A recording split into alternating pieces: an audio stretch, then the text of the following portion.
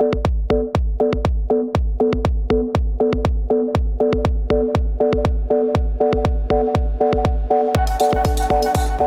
going to be talking to you today about community.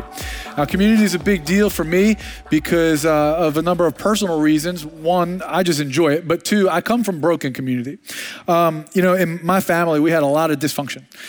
Some of you know my story, and my family had a lot of fragmented relationships. There was just a lot of brokenness, and really, I began to value the community that I found outside of my family, but I also found brokenness in that community. And eventually I gave my life to Christ and got connected with a local church and even found challenges in that community. And then I found myself at Northwood Church, and now we've got perfect community, of course, perfect community. Nothing could ever be wrong with that's not completely true. No, we are a bunch of people who love God and love one another, but at the same time, we all have challenges in living with what we like to call Christ-centered communities. So that's what I want to talk to you about today. In Genesis chapter 2, we know that God says it's not good for man to be alone. So we see that he has a plan for us to live in community with one another. We also know that God is in and of himself communal. See, God's character and his nature, he's the triune God. He's one God, yet three distinct persons. So there's this a community within himself even, and then he wants to commune with this created beings. He wants to commune with us. It's really important that we understand God's plan for community. But first I want to give you a definition for community that comes straight out of Google. No big deal, not some biblical earth-shattering definition or anything like that, but it's simple. It's a group of people living in the same place with a feeling of fellowship as a result of sharing common attitudes, interests, and goals. I know a lot of you might share common attitudes, interests, and goals. And if you take that word community and you break it up, it says common unity, and you have common unity around those things. But for a Christ-centered community, this is a distinction. The things that we rally around, that we share common interests in, those goals and values and whatnot, they really need to be centered on the person and work of Jesus in our lives. And that's what makes us a Christ-centered community. Now, it didn't take long after God had created Adam and Eve. We've got this perfect community, a husband and a wife. It's beautiful. There's no sin. There's no arguments, right? There's none of those things that come along with the challenges of marriage yet. And then all of a sudden, they're distracted by something. They're distracted by the enemy. Satan himself comes into the garden, tempts them with a kind of knowledge that God didn't want them to have. It's a knowledge that would maybe unintentionally in their eyes exalt themselves to the level of God and really place a lot of the focus on them instead of God. And all of a sudden, when they gave themselves to that, sin entered the world. Sin entered their relationship. And what was a perfect union, now we see accusation between husband and wife. We see brokenness in their family even. Their son Cain wound up killing his brother Abel. And since then, all kinds of brokenness we see all throughout the scriptures and even in our society today. We see brokenness in relationships. There's broken marriages. There's loneliness at what most would consider an epidemic proportion. The statistics say that there's more people that consider themselves lonely now than they've ever been able to record before. And neighbors struggle knowing how to be neighborly. There's a lot of dysfunction. And I think that it's important for us to examine what it means for us to be Christ-centered in our community. And the best place to do that really is to look at the person of Jesus. So Jesus, he placed extremely high value on community. We know that he was part of a community as a boy and a young man, but then we see the type of community that he was creating around himself as an adult when he started his ministry. And, he lived with this group of people for 3 years, and he served them and served with them, and he taught them, and he prayed with them, and he led them, and he was with them. And really, he wanted to give them a perspective on kingdom-mindedness. I think that was a really big emphasis of his. And ultimately, that would cause them to know him and to put their trust in him. That would lead to their salvation. And that they would then carry that to their communities. And Jesus, he was walking with them. But today, we don't have the privilege or the opportunity to walk with Jesus in quite the same way. He's not here in the flesh. So how does Jesus engage us now? Well, he engages us through his word and through his spirit. And we worship in spirit and truth. Now in John 16:7, we can see where Jesus started talking about, well, hey, I'm not going to be here, but I'm going to help you with that. And he says this, I tell you the truth, it's to your advantage that I go away. For if I do not go away, the helper or the advocate, the Holy Spirit, right, his spirit, will not come to you. But if I go, I will send him to you. And that's one of the first places where we really see that now the Holy Spirit, Jesus' Spirit, is the catalyst for Christ-centered community. And I don't know if you're aware of this, but you were really drawn here by the Spirit of God. You know, sometimes we feel like we're kind of living very practically and we're making decisions. You're brushing your teeth and putting on clothes and choosing to get in the car at a certain time and getting the kids all packed up. But at the end of the day, man, God's drawing you. And we know that that's how the Spirit's engaging us now. Now, Jesus radically affected the shift in the way we engage God and one another through his Spirit. And we're going to see that.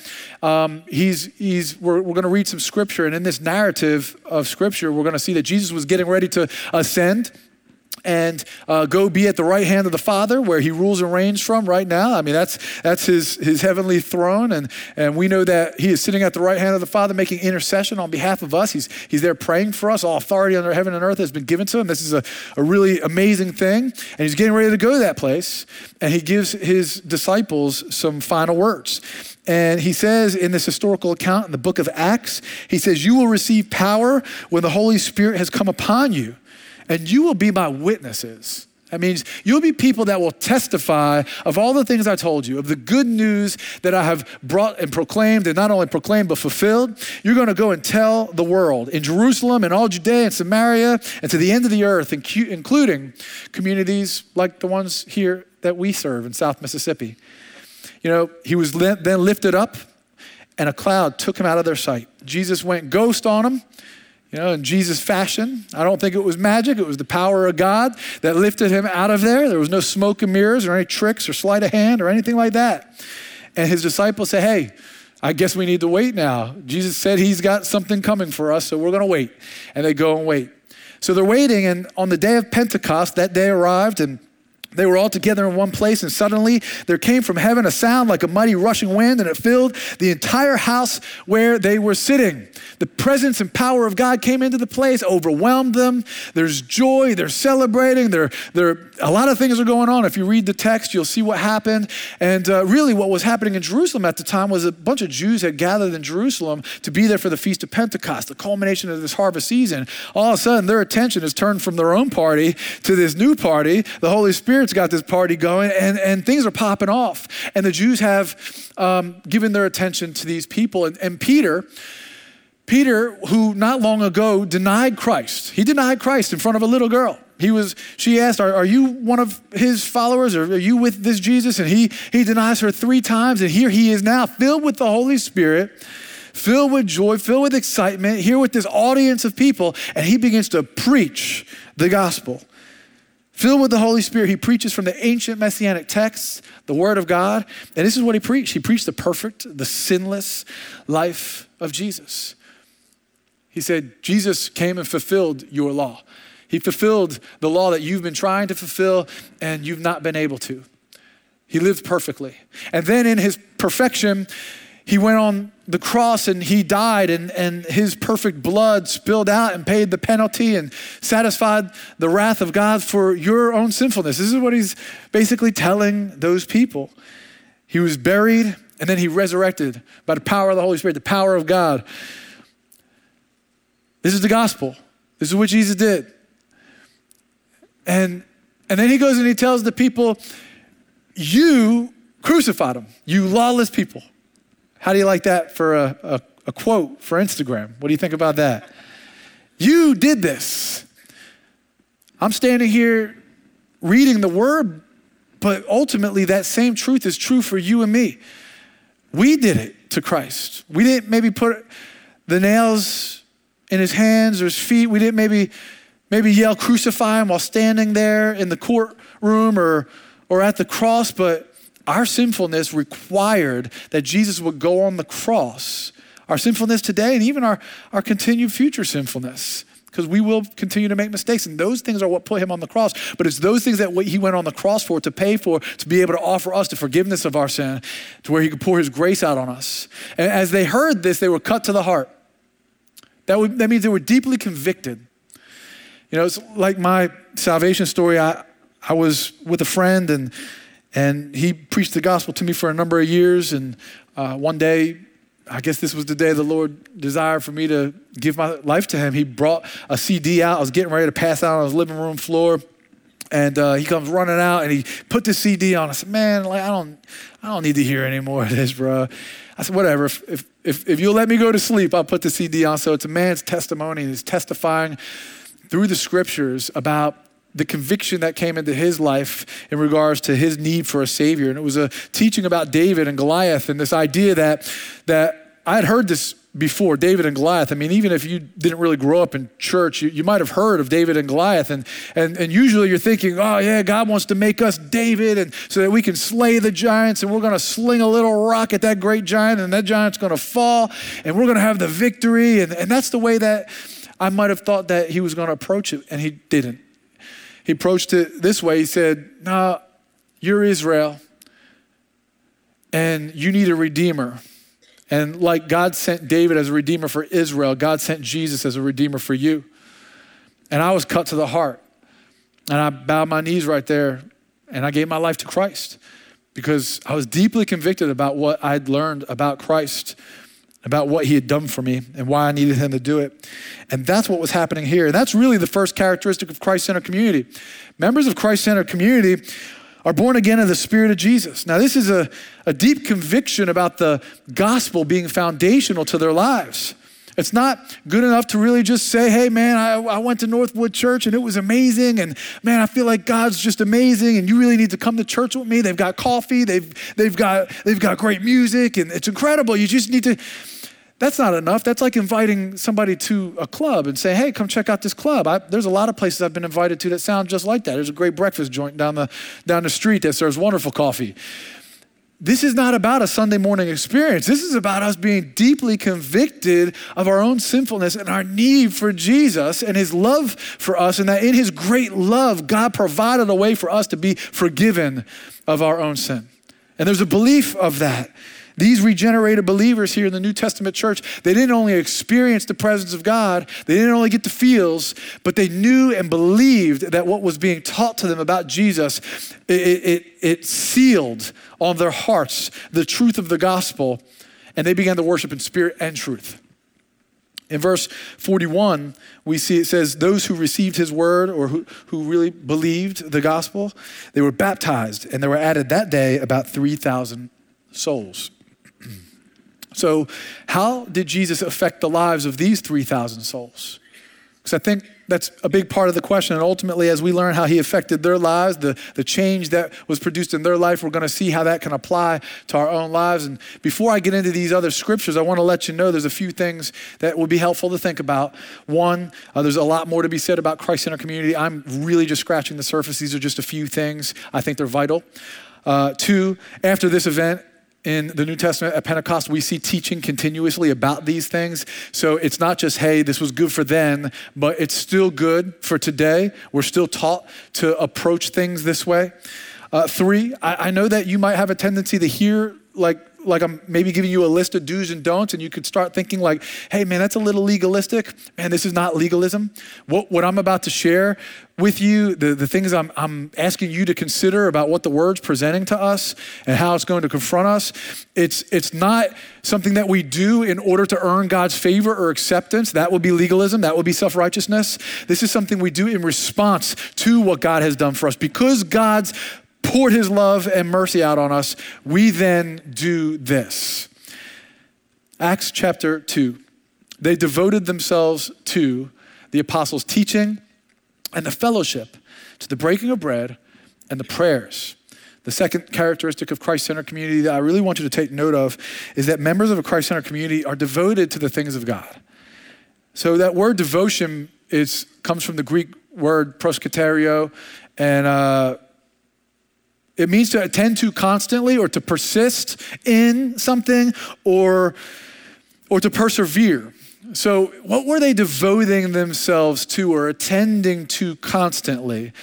Well, it just outlined it in the scripture. They devoted themselves first to the apostles' teaching, to the doctrine. We know that Jesus is the Word of God, but not only is Jesus the Word of God, but Jesus came in the form of humanity and dwelt amongst men. The word came and dwelt with men. And then Jesus used the word of God to defend himself against the temptation and lies of the enemy. He used the word of God to teach. He relied on the word of God. He said, man shall not live by bread alone, but by every word that proceeds from the mouth of God. So he really elevated the importance of the word. He even told us in the Great Commission that when we would go and make disciples and baptize people in the name of the Father and the Son and the Holy Spirit, that we would then also teach them to obey what he commanded, that we would teach them his instructions. And in a letter that Paul wrote to the church at Colossae, Paul was a New Testament church leader. He basically said, it's the leadership of the church's responsibility to proclaim, admonish, and teach you to present you mature in Christ. And I want to take a second real quick to talk to you about what that looks like in a church context. God has given us a lead pastor in Pastor Jordan, a man who I've come to admire more and more day by day over the years. And I just want to let you know that as the person that God has given charge over this fellowship, over this body of believers to lead us and to present us mature in Christ, we have a responsibility to allow him to do that, to proclaim the gospel, to admonish and lift us up and to teach us the word. And I know that we like to feed on a lot of different people out there and we look at a lot of different teachers and preachers that are on the internet and stuff like that. And that's good. Diversity is cool. That's nice. But if you're part of this local body, man, I want to challenge you to lean into what God is leading Pastor Jordan to lead us in. Because that's the area where I'm convinced that God wants to do the most maturing in our lives. But we have to allow him to do that. So he teaches, Paul was teaching, the apostles are teaching, and then what do the people who are being taught do? They teach others. He says later in the lesson, in the letter to the church of Colossae, let the word of Christ dwell in you richly, teaching and admonishing one another in all wisdom. Why? Well, to continue maturing one another in Christ, ultimately. But not only that, our hearts are prone to wander. We forget things. We're holy people, right? You're like, yes, I'm holy. God, Jesus has made me holy, part of his royal priesthood, set apart. Amen. Really what I'm saying is you have holes all over you like a bucket with holes in it that can't hold water. And when we pour the gospel into that bucket, it has a tendency to leak out. I leak. Sounds so weird. I haven't said that publicly yet. What's that? That's the Instagram quote. I leak. Catch this smile too, because it needs to be funny when it's said. We leak, and we need to be continuously reminded of the gospel. We do. But then also, we need to teach others. And there's some places here at Northwood Church where we can teach in our kids ministry. Man, if you're not serving somewhere, I want to encourage you to get involved in our kids ministry where we create environments where the gospel is being taught in one of the most simplest ways so that you can learn how to simply present this truth of Jesus. Not only that, but the kids ministry could really use your support, your investment. We do small groups here at this church. I'm going to share a little bit more about that at the end of this, but that's a great opportunity for you to be able to maybe learn to teach or to begin to teach. But I want to really highlight one that is really important to me as a young parent. I think one of the most important places where we can teach is at the dinner table, where we're gathered with our family, or at the edge of our children's bed where we're gathered with our children before they're getting ready to lay down for bed. And we talk to them about the truth of God, and we help them get a biblical worldview, and we talk about how much Jesus loves them and what Jesus says about them, and we teach them. I believe it's vital that we do that. I've been working with kids and youth for a long time, and I've seen a lot of kids and youth come and go. And when I tell you this, I want you to know my heart breaks in this area, but you need to know I've seen a lot of young people come through this church and leave not because of the church's fault, malnourished. They lack the word. They lack understanding who God is, what the word says about them, what the word says about their identity in Christ, and they go off into the world and they lose themselves in the world. And it's our responsibility as parents to help anchor our children in the truth of the gospel and who God says they are, so that they can cling to their faith when they come out from underneath of your covering. And that is your responsibility, parents. We want to partner with you, but you hold the primary responsibility in that area. And I want to just point to that for just a moment. I'm convicted by this. So that's a challenge for some of us, I think, though, because sometimes I know that maybe for some of us, like the first part of that scripture says, where we're supposed to let the word of Christ dwell in us richly, maybe it doesn't. Maybe we lack the word ourselves. Maybe we're a bit malnourished. And this would be a great time to lean into this and begin to feed on the word so that you can not only grow and mature yourself, but so that you can help your family do the same. The second characteristic I want to look at is that they devoted themselves to fellowship. Jesus spent his life with people. He spent his life with sinners and saints, gave a lot of time to his followers, the disciples, and he was stirring them to love and good works. And we see in the book of Hebrews that we're instructed to do the same, to let us consider how to stir up one another to love and good works, and not neglect to meet together as is the habit of some, but encouraging one another, and all the more as you see the day of the Lord drawing near. Now, we miss a lot of opportunities, and I think for different reasons. Some of our reasons might be, completely innocent. We're like, man, I'm a little insecure to engage in relationships. I can understand. Maybe there's some fear associated with relationships. Maybe you've been hurt before, and you're like, man, I don't know if I want to lean into that kind of relationship, or maybe you're just concerned that you're going to get found out in the season of life that you're in. Maybe there's a lack of repentance, or maybe you don't seem to be aligning with what God says a Christian should look like, and you feel insecure about letting yourself be put out there on Front Street in front of other people. I just want to let you know that this is a safe place to lean into people. Nobody's judging you. Nobody's trying to critique where you're at in your walk. People just want to serve you. People just want to know you. And if we can look at people that way and just say, hey man, I'm going to trust that this person is just interested in me, then we can let some of those fears and anxieties go, and we can begin to lean in. We can begin to even get healing in those areas. I think sometimes our pace of life keeps us from being able to fellowship. I've seen a number of you guys come in late and leave a little early.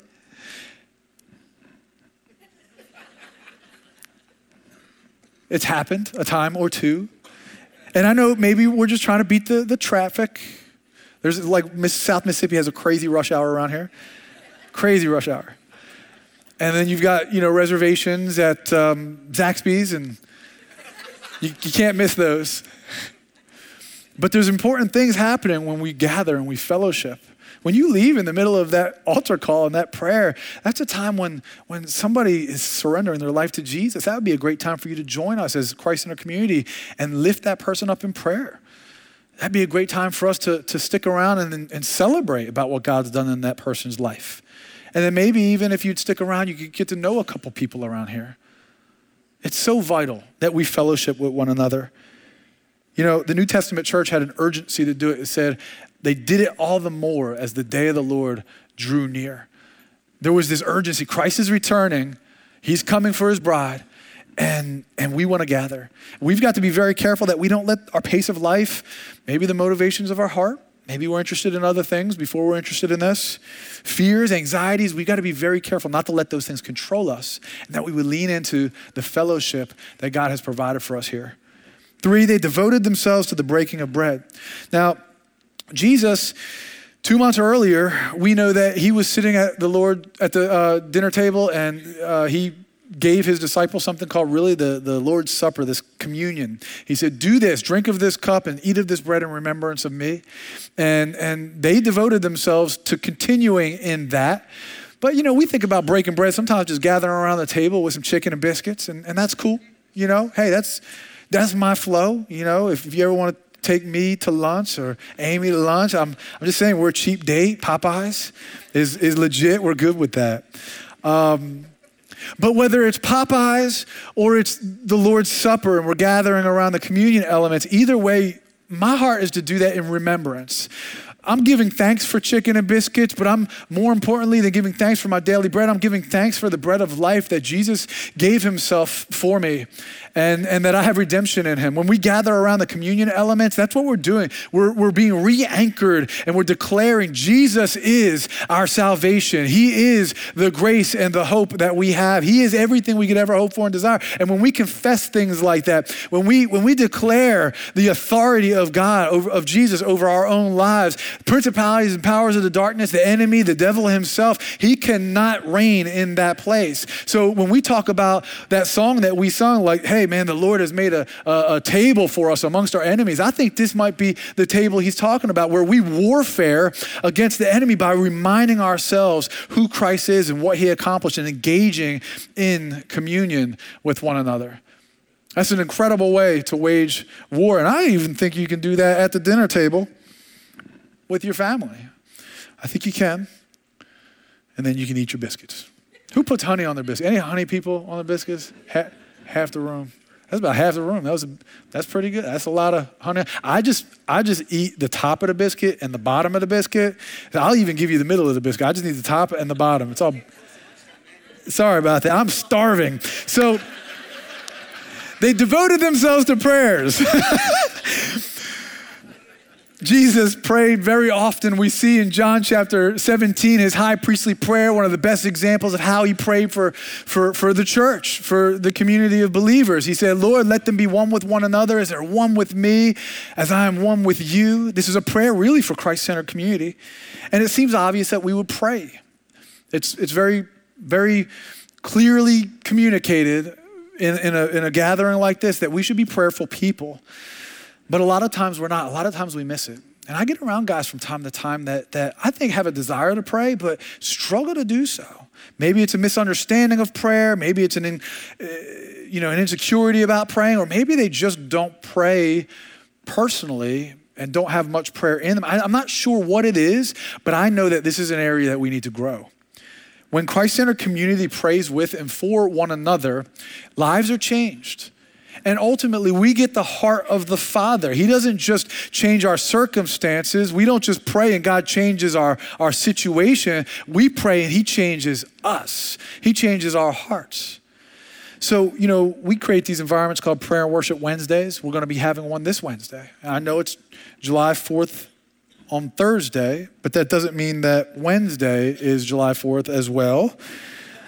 So you could technically come to Prayer and Worship Wednesday, and we could do that together. We could pray together. We could lay hands on one another and pray for healing. We could pray for God to do something great in this church or in our communities. We can worship God together. These are some of the purest environments that Northwood Church has, Prayer and Worship Wednesdays. Man, these are spots where people hang out after service and talk for a long time. This is such an important place to be, and I find that so few of you take advantage of it. A smaller percentage of you than I think you would even really like. You guys really would like to be part of that. I think you just miss it sometimes. And I just want to challenge you. Come be part of it this Wednesday. It's going to be great. So what's the outcome of a community that devotes themselves to knowing and teaching God's word, to prayer, to fellowship, to breaking of bread? Well, we see in verse 43, it says this: awe, which is a reverent fear and wonder of the power of God, of Jesus, came upon every soul, and many wonders and signs were being done through the apostles. And all who believed were together and had all things in common. They had unity. And they were selling their possessions and belongings and distributing the proceeds to all as any had need. They were generous. And day by day, two things were happening. They were gathering in these large groups. They were gathering in the temple. And they were gathering in their homes, breaking bread in a more intimate, small group-like environment. That's why we create both of the environments that we create, large group environments and small group environments, so we can reflect this. Now, that whole day-by-day thing can catch us up. I know it can mess with us a little bit. You're like, hey man, I got a calendar to adhere to. I'm a busy man. I'm a busy woman. My kids are running here, they're running there, and I get that. I understand. I got 3 kids. We're pretty busy. I understand. I do think that day by day would be difficult to engage in gathering in this current context. So what do we say then?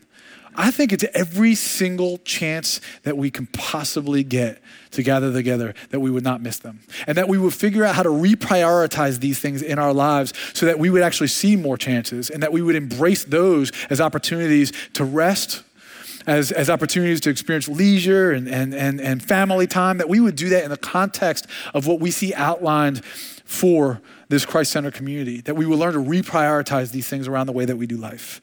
You know, we enjoy being comfortable and we enjoy convenience and we can get distracted really easily. And I'm totally aware of it personally. I've got standing dinner on Thursday nights right now that has started to be an inconvenience, especially since it's every week. Since February, we've been doing it. And the people that I'm doing that dinner with are sitting in the room right now. So it's a little uncomfortable to say that it's inconvenient.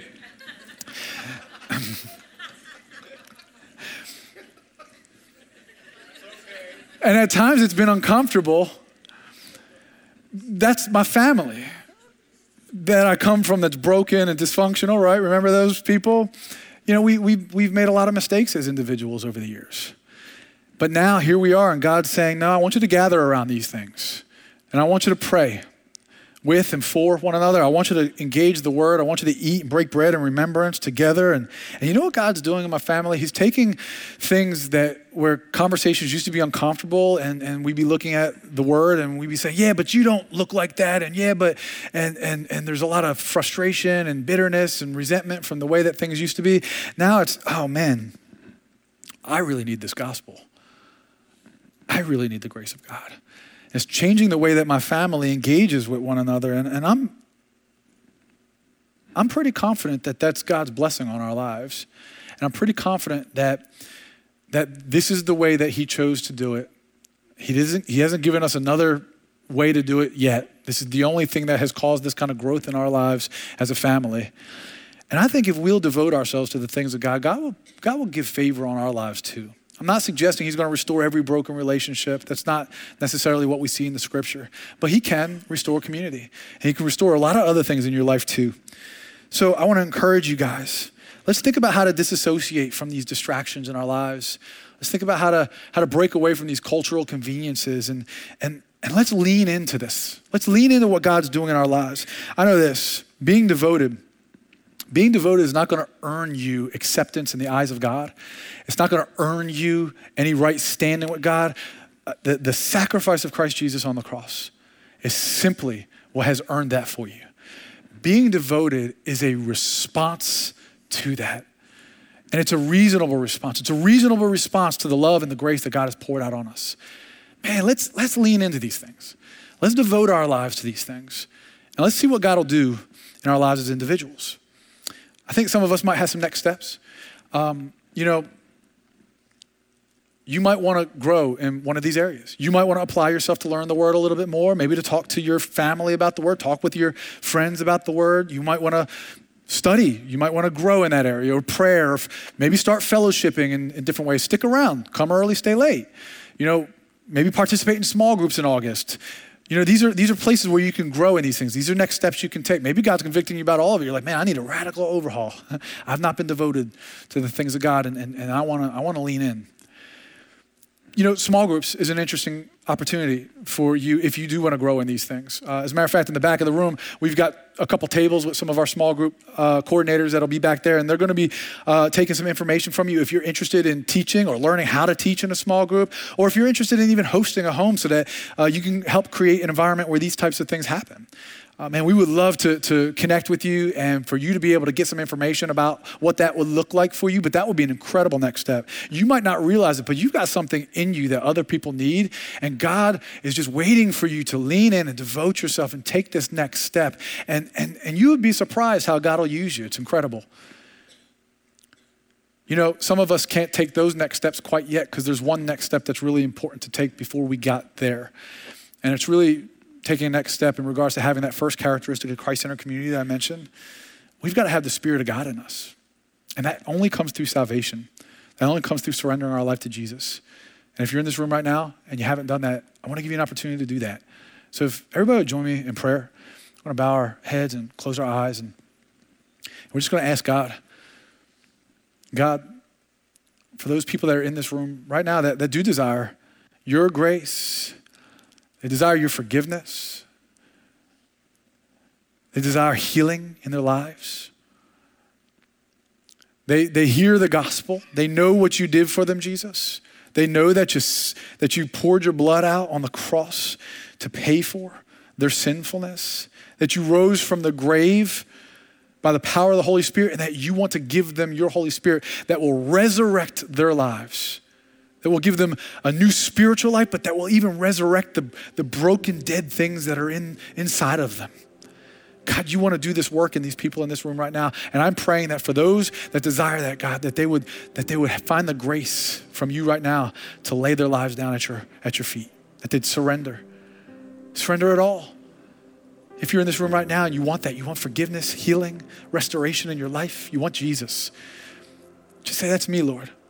I surrender. I give you my heart. I put all my trust in you. Every hope that I ever had, everything that I could ever want for, any ambition I've ever had, now I put that all in you.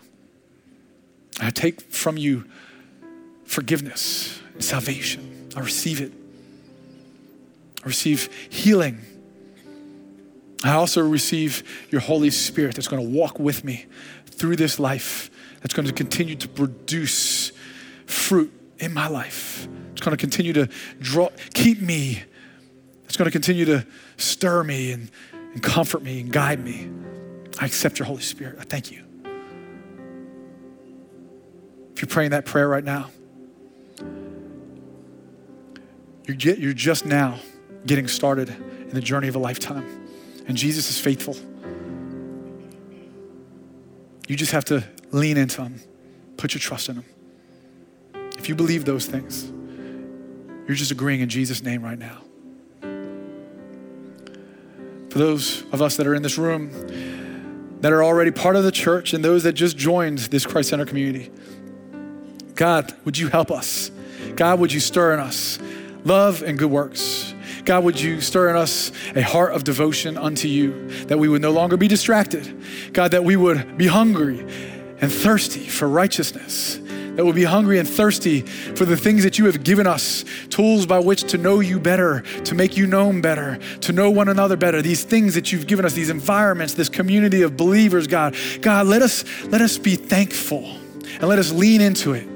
God, I pray that to be a sincere conviction in us, God, and that we would throw ourselves into this life that you have given us, this changed life. I thank you, Jesus, for effecting this great change in our lives, and we will live boldly. We will live courageously. We will live humbly, giving you honor and glory and praise for it all. In Jesus' name, amen and amen. Come on, let's give it up for God right now. Northwood Church is one church with multiple locations. We have locations in Gulfport, Wiggins, and in Long Beach, and we'd love to see you there. If you enjoyed this message and want to get more info on who we are, just head over to northwood.tv. And once you're there, you can check out all of our past sermons, all the things that we're doing in South Mississippi, and even give to support those efforts of reaching more people. Be sure to connect with us on social media and to stay up to date with everything happening around Northwood Church. Thanks for watching and hope to see you soon.